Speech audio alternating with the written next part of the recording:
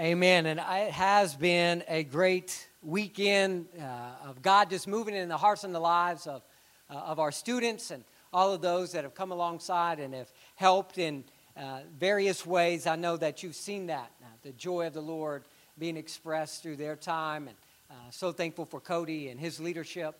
And so grateful for all those that came and made meals or opened up your homes and allowed this weekend to be what it was as you opened yourself to be a vessel used by the Lord for His glory. And so we are so grateful for that. My name is Pastor Adam. I have the honor and the privilege of being the pastor here at Community Baptist. And you join us today. If you're a guest, I want to invite you. There's a Connect card in the seat in front of you down below. If you would take an opportunity sometime during the service just to fill that out, I'll think you're taking notes. And, man, you can just kind of do that. And I'll think, man, I'm really preaching good. They're taking notes. So if you want to fill that out, you can leave it in your seat when you get up to exit after the service, or we would encourage you to put it in the offering box as you walk out. We would love to just be able to connect with you and know that you were here with us today. We are continuing on in a series entitled Not Today, Satan, where we have been looking at the 7 deadly sins, sins that the enemy used to gain foothold into our lives. Now, I plan out each Sunday of a series well in advance.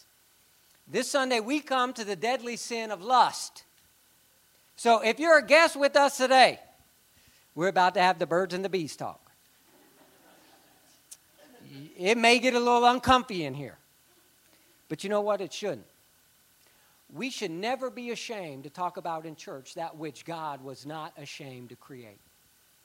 And what I pray that you will see, especially you young people, but for all of us as well, I pray that you will see God's truth of sex, of marriage, intimacy, and love as the Bible lays out. Now, maybe, just maybe, you've gotten information from some individual that maybe you think, well, they kind of know what I'm talking. Look, your older cousin Eddie, if it ain't coming from Scripture, they leading you wrong.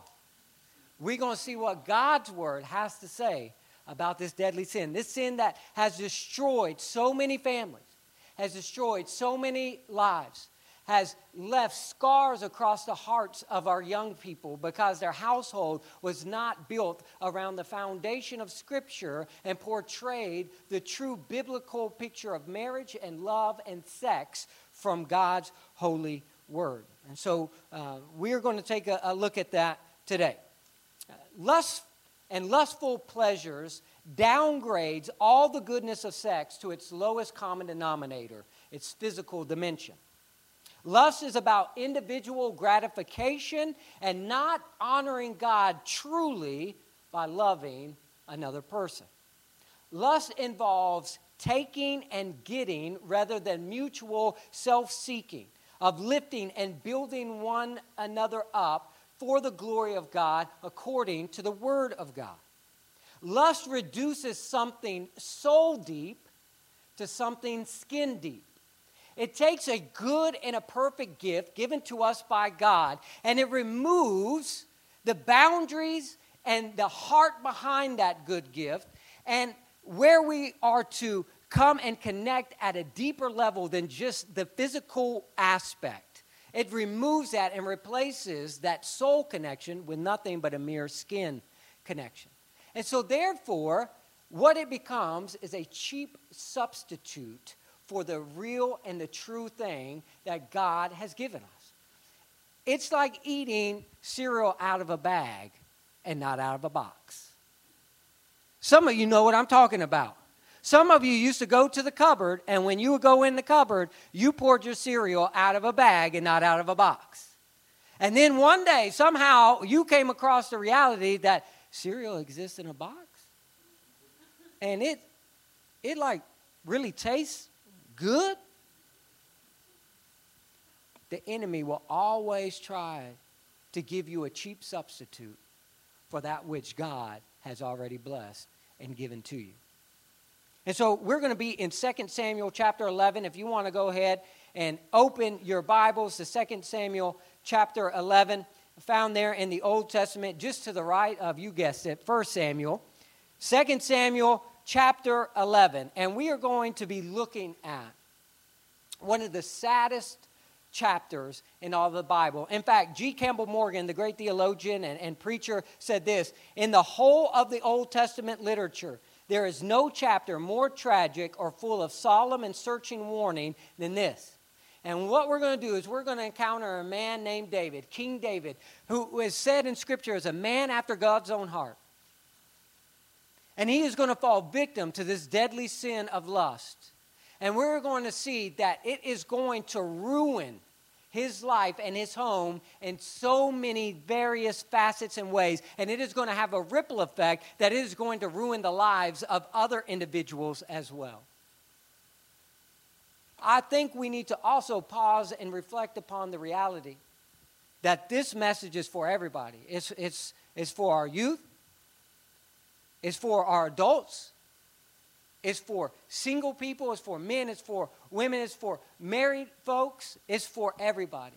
Because I want you to understand, if David can fall victim, a man who in Scripture, the only one that is given the moniker, a man after God's own heart, if he can fall victim to the sin of lust, then you better believe each and every one of us can fall victim to it, will fall victim to it, if we're not careful. But the good news is God's word doesn't just expose the sin, it gives us a solution. And so we're going to see this devious nature of Satan's scheme in lust, but we're also going to see God's beautiful solution to that as well. Now, I'm not going to read all of this passage of Scripture. I would encourage you to do so because this is what God has laid on my heart. But God's word is alive and it is active. And so I want to encourage you at some point today that you would get alone with God and you would read this and allow God to reveal to you from this passage of Scripture what it is that you need to see and what it is that you need to know. But in this chapter, David, he stays in Jerusalem while his army goes to fight the Ammonites at a walled city called Rabbah. And while he's there, he takes a nap, and he gets up from his nap, and he starts to walk on the roof of his house. And he sees, in the distance, he sees a woman named Bathsheba taking a bath. And he starts to longingly look at her, and he starts to have lust well up in his heart. And so he sends some servants to go get her and bring her to him. And then they have a sexual relation that results in her becoming pregnant. Now, this is a problem for David because he wants to do all of his sin like the enemy tries to convince us to do in the darkness. So now he's got to cover up his sin. So as a result, he brings her husband back from the battle lines, Uriah, brings him back and tries to get him to sleep with his wife on 2 separate occasions. He does not do so. So David ends up writing a letter to Joab, the commander of the army, seals it, and gives it to Uriah to take to Joab. And little does Uriah know, it's actually his death sentence. It's actually his death note. Because that letter tells Joab to make sure that Uriah is killed in a battle.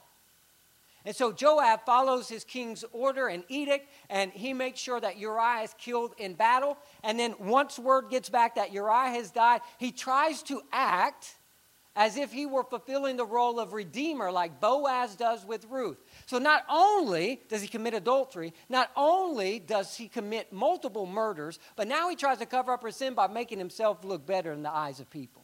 This poor widowed woman, I'll take her into my home and I will make her my wife and I will fulfill the role of redeemer and make sure that his lineage lives on. But the reality of the truth is he's just trying to cover up his sin. So what does this event teach us about our world today? Well, first, let's look at the deception of lust. The very first thing is that lust is a deception that the enemy uses to try to synthesize the true joy that we find from true biblical love. Verse 1 says this: in the spring of the year, the time when kings go out to battle, David sent Joab and his servants with him, and all Israel. And they ravaged the Ammonites and besieged Rabbah, but David remained at Jerusalem. You notice that it says that the time when kings go out to battle. Now, this is King David. So he should have been on the battle lines. He shouldn't have been back in Jerusalem. He should have been with his soldiers. He should have been with the army. He should have been, at the very least, giving them advice and encouragement as they fulfilled what it is he called them to do. But instead, he stayed back. He was in a place that he shouldn't have been. Whether that's a website, whether that's a movie, whether that's lunch or coffee with somebody other than somebody that you're married to for the adults, and you start to begin an emotional affair with somebody, you start to venture into places that you should not be. And as a result of that, the enemy starts to gain a foothold in your life and in your heart. David not only found himself somewhere that he wasn't supposed to be, but he was idle. He just kind of lounged around. He should have, at least if he was back there, he should have been doing something other than taking a nap and taking a walk. He should have been doing some kind of king stuff, coming up with some kind of rules or some kind of laws or doing something. But he's idle. But not only was he idle, he was isolated. No accountability was built around him. He'd also developed a sense of invincibility. Listen to me. If you're alone, never be idle.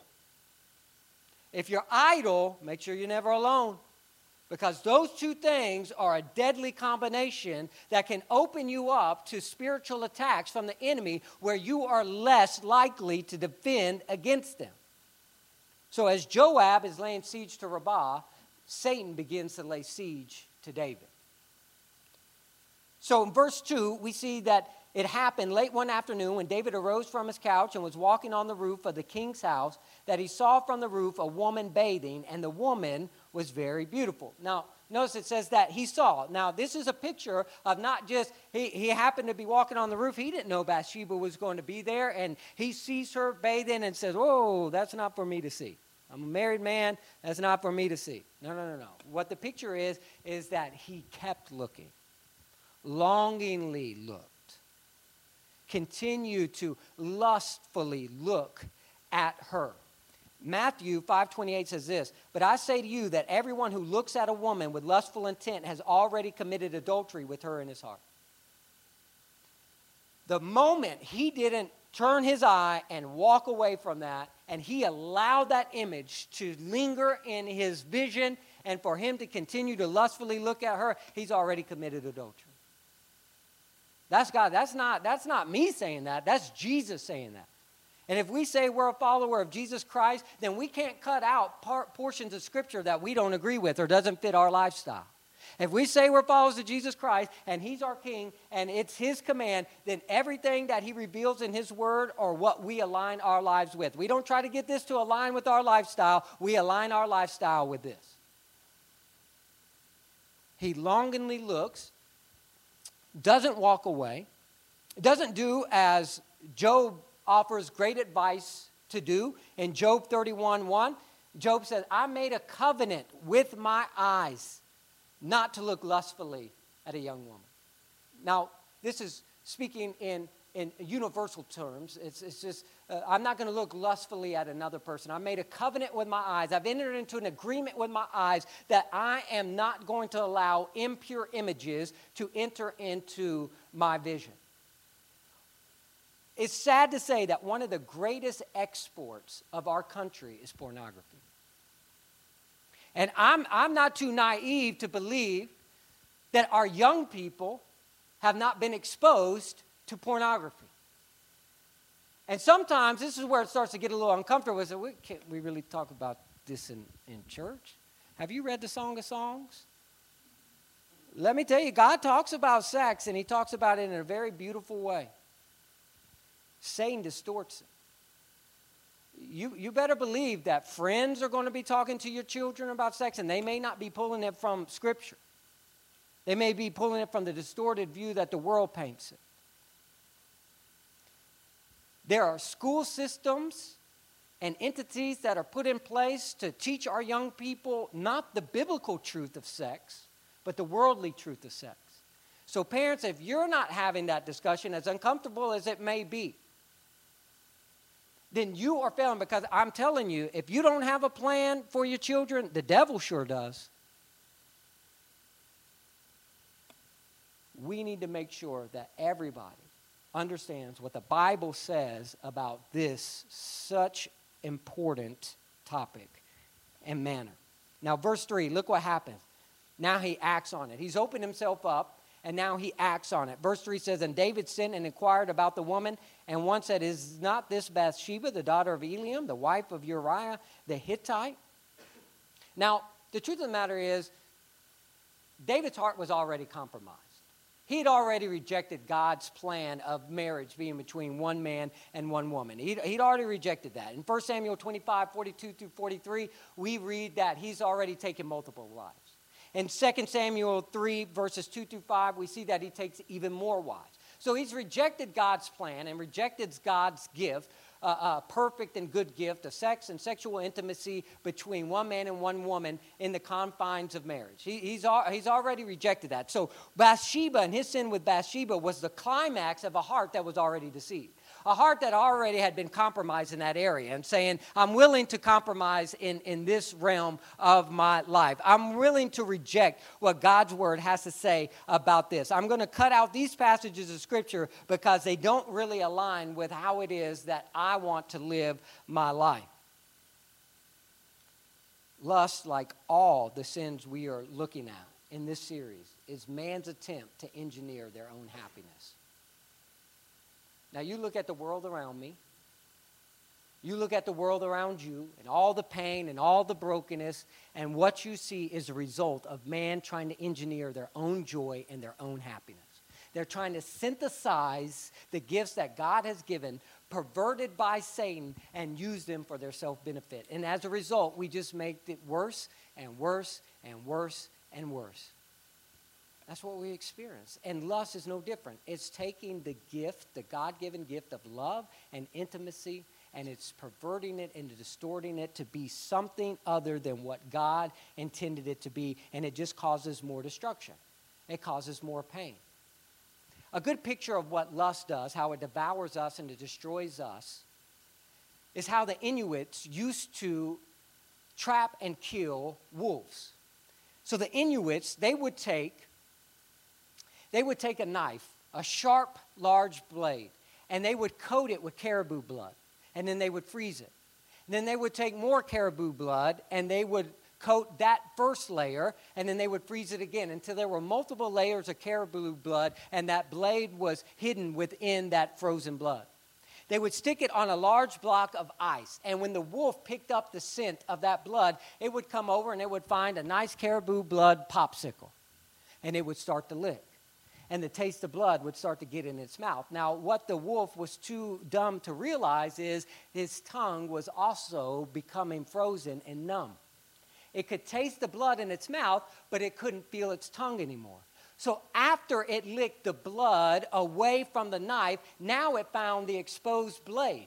And it would start to lick. Now they start to taste the warmth of the new blood, failing to realize it's actually their own blood. And because they whipped up in such a frenzy at that point, they would continue to lap at that blade and lap at that blade and lap at that blade all night until it bled itself out and it died. That's what lust does to each and every individual that comes to it. It'll give you a little bit of taste of this may bring some pleasure. This may bring some satisfaction. And then you get whipped up in more and more of a frenzy, and you start to lap at it, only for Satan to reveal the blade that is hidden in it, and it will destroy your life. It'll destroy your life completely. Individuals that begin to look at pornography, they never start looking at pornography at the rate and at the depth that they look at first. It's little bit by little bit, because the insatiable appetite of more and more to engineer happiness. We know that this doesn't satisfy. I thought it did for a second, but it doesn't anymore. And so now I need more and I need more, and it becomes more and more depraved. And as a result, we start to devour ourselves to feed that pleasure. And that's exactly what we see in David's life. We see the destruction. This would literally ruin his home and his life for generations to come. He would bring into his home a destructive nature that would cause him to commit multiple murders. Look at verse 17. Oftentimes we say, David committed murder and he had Uriah killed. No, it wasn't just Uriah. It was multiple murders. Look at verse 17. And the men of the city came out and fought with Joab. And some of the servants of David among the people fell. Uriah the Hittite also died. There were many people that were killed as David was trying to cover up this sin. And the sin of lust destroys and has a ripple effect that affects so many other individuals. How many homes have been wrecked and ruined by the sin of lust that has had a ripple effect on the children who then grow up with those scars and those wounds, not knowing how to deal with them appropriately? And as a result, the chain and that curse can continue on generation after generation after generation. And I pray that today, if that has been a curse in your family, that that curse is broken, that it ends with you by you allowing upon the power of God Almighty to break those chains in your life. So our sins don't just affect us. So is it just don't have sex then? Is sex bad? Is sex evil? Is sex sinful? What about celibacy? Well, I will say this. The church has done a really bad job of teaching a biblical truth. There are some people that are called to celibacy.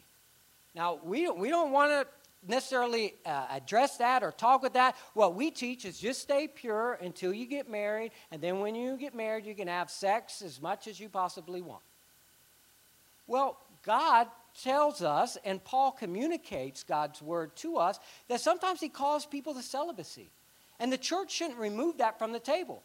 God may call some of you to be celibate. He may very well do that. And I pray that you would honor that call if God places on your life. It's not an easy call, but nothing that God calls us to is easy. Marriage isn't easy. Trust me, marriage isn't easy. Because there's an enemy that wants to steal, kill, and destroy and wants to do that in your marriage as well. So both the church and culture send mixed messages about sex. Does sex mean everything or does it mean nothing? Is it something that's sacred? Is it something that's sinful? Is it something that's in between? Is it for procreation? Is it for personal intimacy? Is it for physical pleasure? Well, what God's word teaches is that our sexuality, including our bodies, our hormones, our desires, and the pleasures that stem from them are a good gift given to us by God when we use them as God intended them to be used. Sin of lust, however, dims and distorts our view of sex, of beauty, of personhood, and the image bearer of the other person, and damages our ability to truly love. It damages our ability to truly love God, to truly love others, and to truly love ourselves. As Frederick Buechner is quoted as saying, contrary to Miss Grundy, sex is not a sin. But contrary to Hugh Hefner, it's not salvation either. Like nitroglycerin, it can be used to blow up bridges or heal hearts. The power is in how you use it. If you use it as God intended it to be used, listen to me, young people. If you use it the way that God intended it to be used, it can be used to bring God glory. Because you're using the gift the way that He intended the gift to be used. If you use it outside of the boundaries that God has set up for that gift to be used, then it is completely destructive to you and to those that are around you.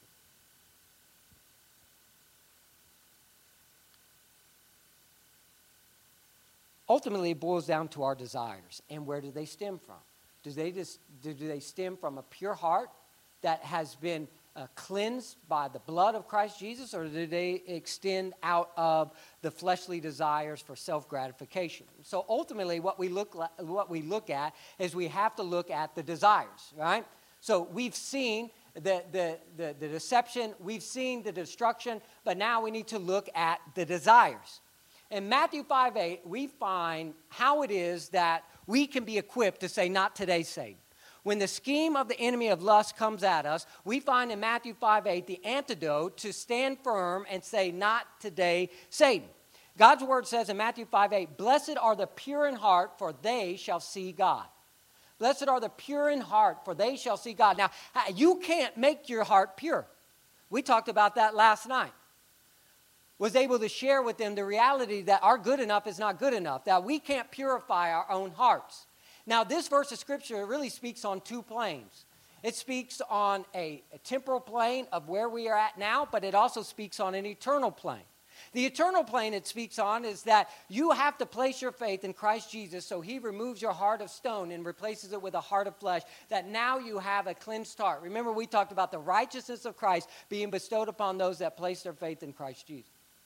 And then you will see God. That's the eternal aspect of it, that one day you will enter into God's kingdom and you will get to see God. But it's also a temporal, this earthly life experience as well, that those that have a pure heart will see God. Ultimately, you will see Jesus and his work for the reality of what it is, that he is God's Son, that he is the great reflection, that he is the embodiment of God Almighty, that he is the radiance, as the author of Hebrews would say, that he is the perfect image of God, for he is God in the flesh. But it also, not only do we get to see Christ in his fullness, but we also get to see each other in our fullness, because each and every one of us are image bearers of God. And so I see in you that you care and bear the image of God. So I will never mistreat you or misalign you, because you care the image of God, and also because Christ Jesus died for you just the way he died for me. He thought you valuable enough that he would die for you just the way he died for me. So should I not treat you with as much respect as our God that we say we serve treats individuals with, regardless of whether or not they get their view of sexuality and sex from the Bible, regardless of whether or not they affirm this? Now, we need to teach this and boldly proclaim it and not be ashamed to teach what God's word teaches, but I can also teach you truth and love. I don't have to be demeaning to you. I don't have to look down on you. I don't have to yell at you. I can share God's word with you out of an overflow of my heart for a desperate desire for you to know the reality is you don't have to eat cereal out of a bag. God's giving you cereal in a box, something far greater than anything you're experiencing right now. James 1:14-15 says this, "But each person is tempted when he is lured and enticed by his own desire. Then desire, when it has conceived, gives birth to sin. And sin, when it is fully grown, brings forth death." Now, the desire he's talking about is fleshly desires. It's a desire that originates not out of a pure heart, but out of a fleshly heart. A heart that wants only to gratify and satisfy self. But you go on and read in verses 16-18, it says this, "Do not be deceived, my beloved brothers.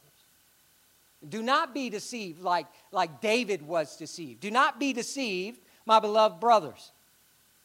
Every good gift and perfect gift is from above, coming down from the Father of lights, with whom there is no variation or shadow due to change." You see what this passage of Scripture is talking about?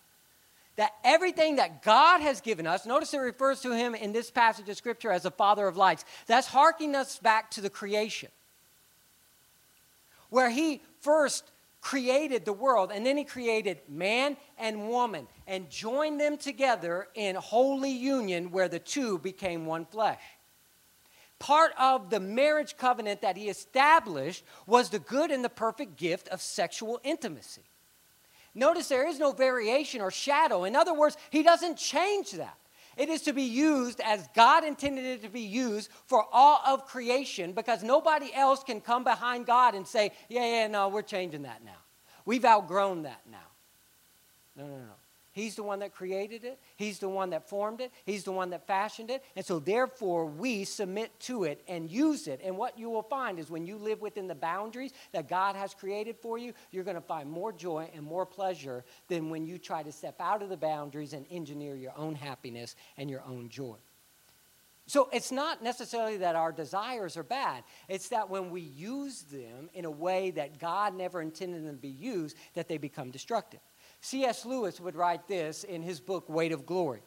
"It would seem that our Lord finds our desires not too strong, but too weak. We are half-hearted creatures fooling about with drink and sex and ambition when infinite joy is offered us. Like an ignorant child who wants to go on making mud pies in a slum because he cannot imagine what is meant by the offer of a holiday at the sea. We are far too easily pleased." In other words, my kids, when it gets hot, we turn on the sprinkler. They got a sprinkler. That's just what we got. We got for them. And you know what? They're happy with it. They get out there and they run around in the sprinkler, and the sprinkler's going, and man, that's good. I remember going over to my papa's house, and he drilled some holes in a bucket and hung it up in a tree and stuck a water hose in it, and water came out, and I had to play all day in it. They're happy with a sprinkler. What happens is, though, if they've never been to a swimming pool, and I come to them and I say, hey, you don't want to go swimming? We got a friend of ours that's got a swimming pool. They want you to come over to the swimming pool. No, we're good in the sprinkler. Because they never experienced the joy and the satisfaction of swimming in the pool. So many of us have never truly experienced the joy of what the Bible lays out for a man and a woman to experience within the covenant relationship of a marriage, that when we are called to this, it seems foreign to us. Because we have yet to truly grasp the fact that God is a giver of good and perfect gifts, and the enemy wants to pervert it and then repackage it to sell it to you as if it's actually something better. But there is nothing greater than the gifts that God gives us. Psalm 37:4 says this, take delight in the Lord, and he will give you the desires of your heart. Now notice that. Don't twist them. He'll give you the desires of your heart, so take delight in the Lord. No, it says, if you take delight in the Lord, if that is your focal point, if that is the stepping stone, then he will give you the desires of your heart, because the desires of your heart will align with God and his word. Of all religions, Christianity has the most elevated and exalted view of sex. Out of all religions. The Bible doesn't teach sex is bad. It teaches that it is a beautiful gift to be shared with one man and one woman within the covenant relationship of marriage. And so therefore it is the church's job to outdo Satan in portraying true sexuality. And I will say this is one of the areas that we have absconded. This is one of the areas that we have neglected within the church. We have harped on one form of sexual immorality. And you can go to a church and you can hear about the evils of homosexuality. But are we preaching about the evils of sex outside of marriage between a man and a woman? About cohabitation? Living together and experiencing what is meant to be a sexual union only within marriage? No, I think sometimes we can just paint off this evil picture on a certain few that have decided to live their life outside of the boundaries that God has created for us, totally neglecting the others that are doing the same. But here's the thing. God's word shows that sex inside that covenant marriage that covenant relationship of marriage is actually beautiful. It's one of the most glorious things. It's actually an act of worship. We cannot fully understand the damaging, disorienting, and disorderly aspect of sex if we don't understand the well-ordered, delightful, and God-glorifying form the broken version fails to measure up to. God gave us sex for gratification, yes. God gave us sex for procreation, yes. But it's so much more than that. God created sex to give a man and his wife the most beautiful means of expressing their love for one another, their trust for one another, and their commitment to one another. Listen to Proverbs 5:18 through 20. Now it's really going to get uncomfy.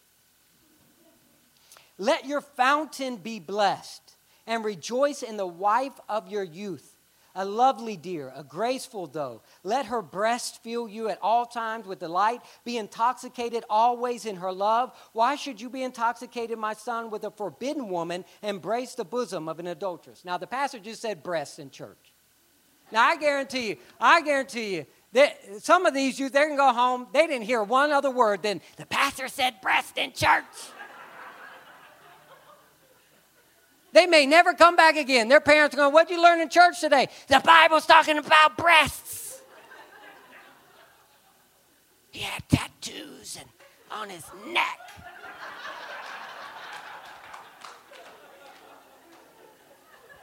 Sorry, Cody. You may say that you may not have some of them back, okay? Let me just say this. God can transform anybody. God can change the life of anybody. That's the Savior I serve. Why I wanted you to look at that verse and passage of Scripture is because it's all throughout the Bible, both good and bad. When it's used properly, man, it is lifted up in some of the most poetic of terms. But when it's used outside of what God intended it to be, it's used in some of the most destructive and God-separating terms in all of Scripture. Lust unites bodies but not souls. It strips off more than clothes. It strips off the other person's humanity. So when it talks about out of a pure heart, we'll see God. It means that I see you as an image bearer of God. I see you as somebody so precious that Christ would die for. Lust does not want the full humanity of a person. Lust doesn't want to know that person and their needs, doesn't want to know that person and their vulnerabilities, doesn't want to know that person and their fears, doesn't want to know that person and their dreams or their struggles. Lust wants to know, it craves low lights, a haze of reality, and complete saturation of lies. That's what lust is. I'm a little hesitant to do this next illustration after everything I've just said, but I'm going to go with it, okay? I didn't come to faith in Jesus until I was 31 years old. So my life before Jesus looked radically different than what God's word lays out as what a man should live their life like.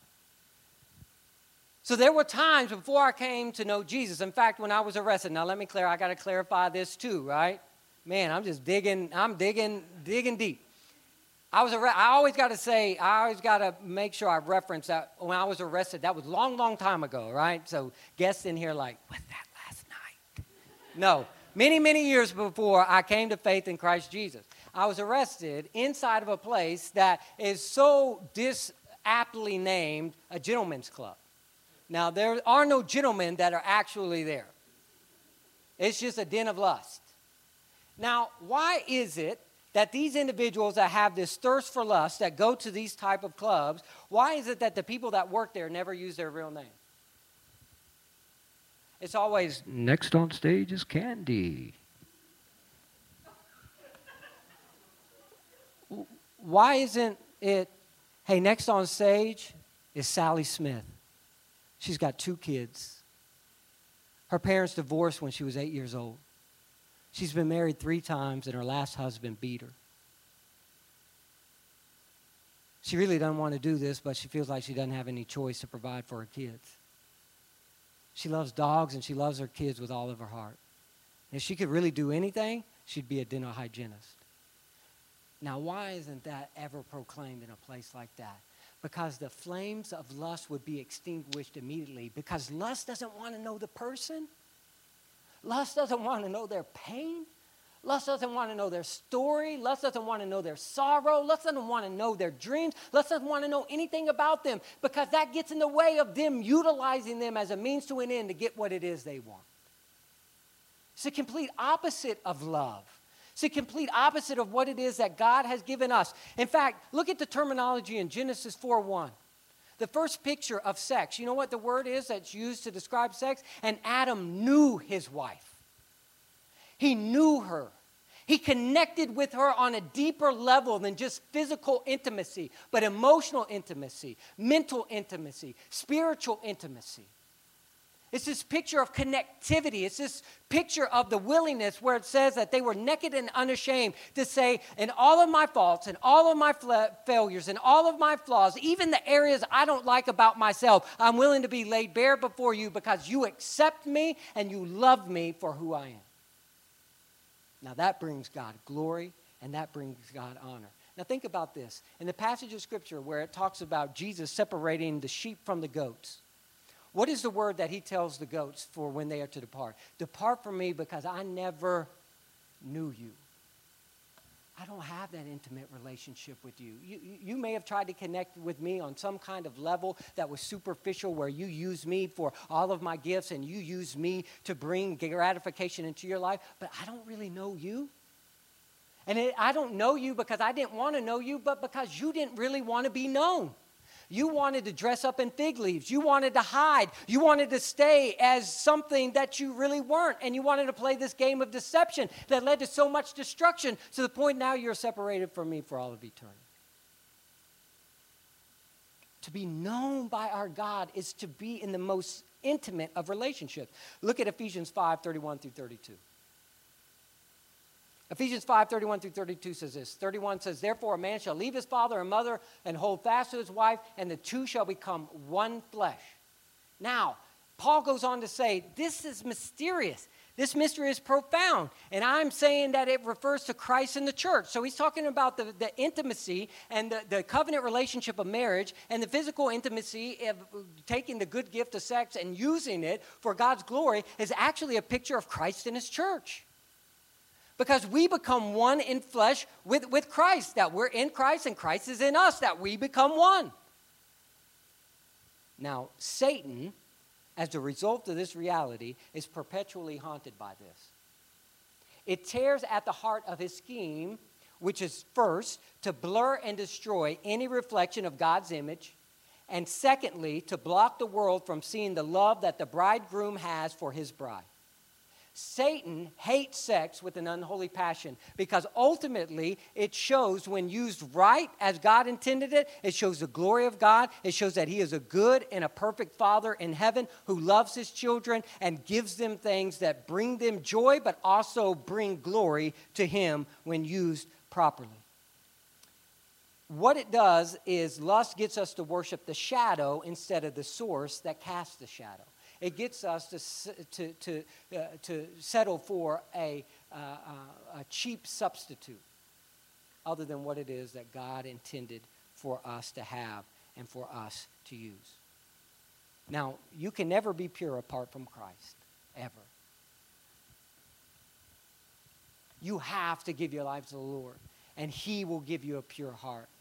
To where now, through the renewal of your mind, you can take those desires that are given to us by God and are good and healthy, and you can use them in a way that brings God glory. Until then, you will never be able to do that. But how do we maintain that? How do we keep that in this broken world that's so saturated with the world's view of sex? Well, that question is asked in Psalm 119, where we see that ultimately it begins with the Word, that the Word is how we keep our hearts pure. And so in Psalm 119, 9 through 11, God's word says this: how can a young man keep his way pure? By guarding it according to your word. With my whole heart I seek you. Let me not wander from your commandments. I have stored up your word in my heart that I might not sin against you. In other words, that how do we keep our way pure? First, we got to have our way made pure by giving our life to Christ. But how do we keep it that way? We live our life according to this. That everything we do, even the area of sex, is laid out for us and determined by what God's word says. Not what the world says, not what man says, but by what God's word says. Now, not only is it the word, but it's your walk. It's how you live your life. It's what it is that you're feeding. What are you looking at? What are you putting into your ears? What are you putting into your eyes? Where are you going? Where are you around? Look, bad company corrupts good character. Who are you surrounding yourself with? Individuals that want to live to this standard or individuals that reject this wholeheartedly? Who do you surround yourself with? Galatians 5:16 says this: but I say, walk by the Spirit, and you will not gratify the desires of the flesh.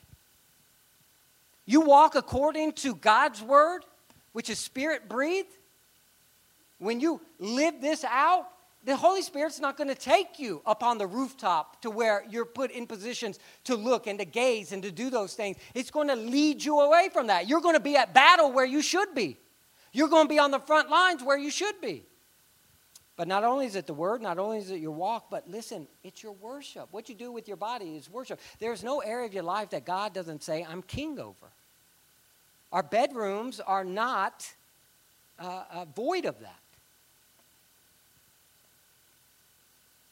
Romans 12, 1 through 2 says this: I appeal to you, therefore, brothers, by the mercies of God, to present your bodies as a living sacrifice, holy and acceptable to God, which is your... There is something connected with how we use our bodies and the spiritual act of worship. And what God's word says is that we need to understand this reality.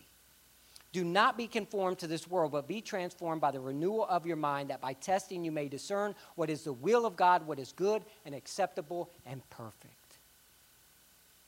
Now,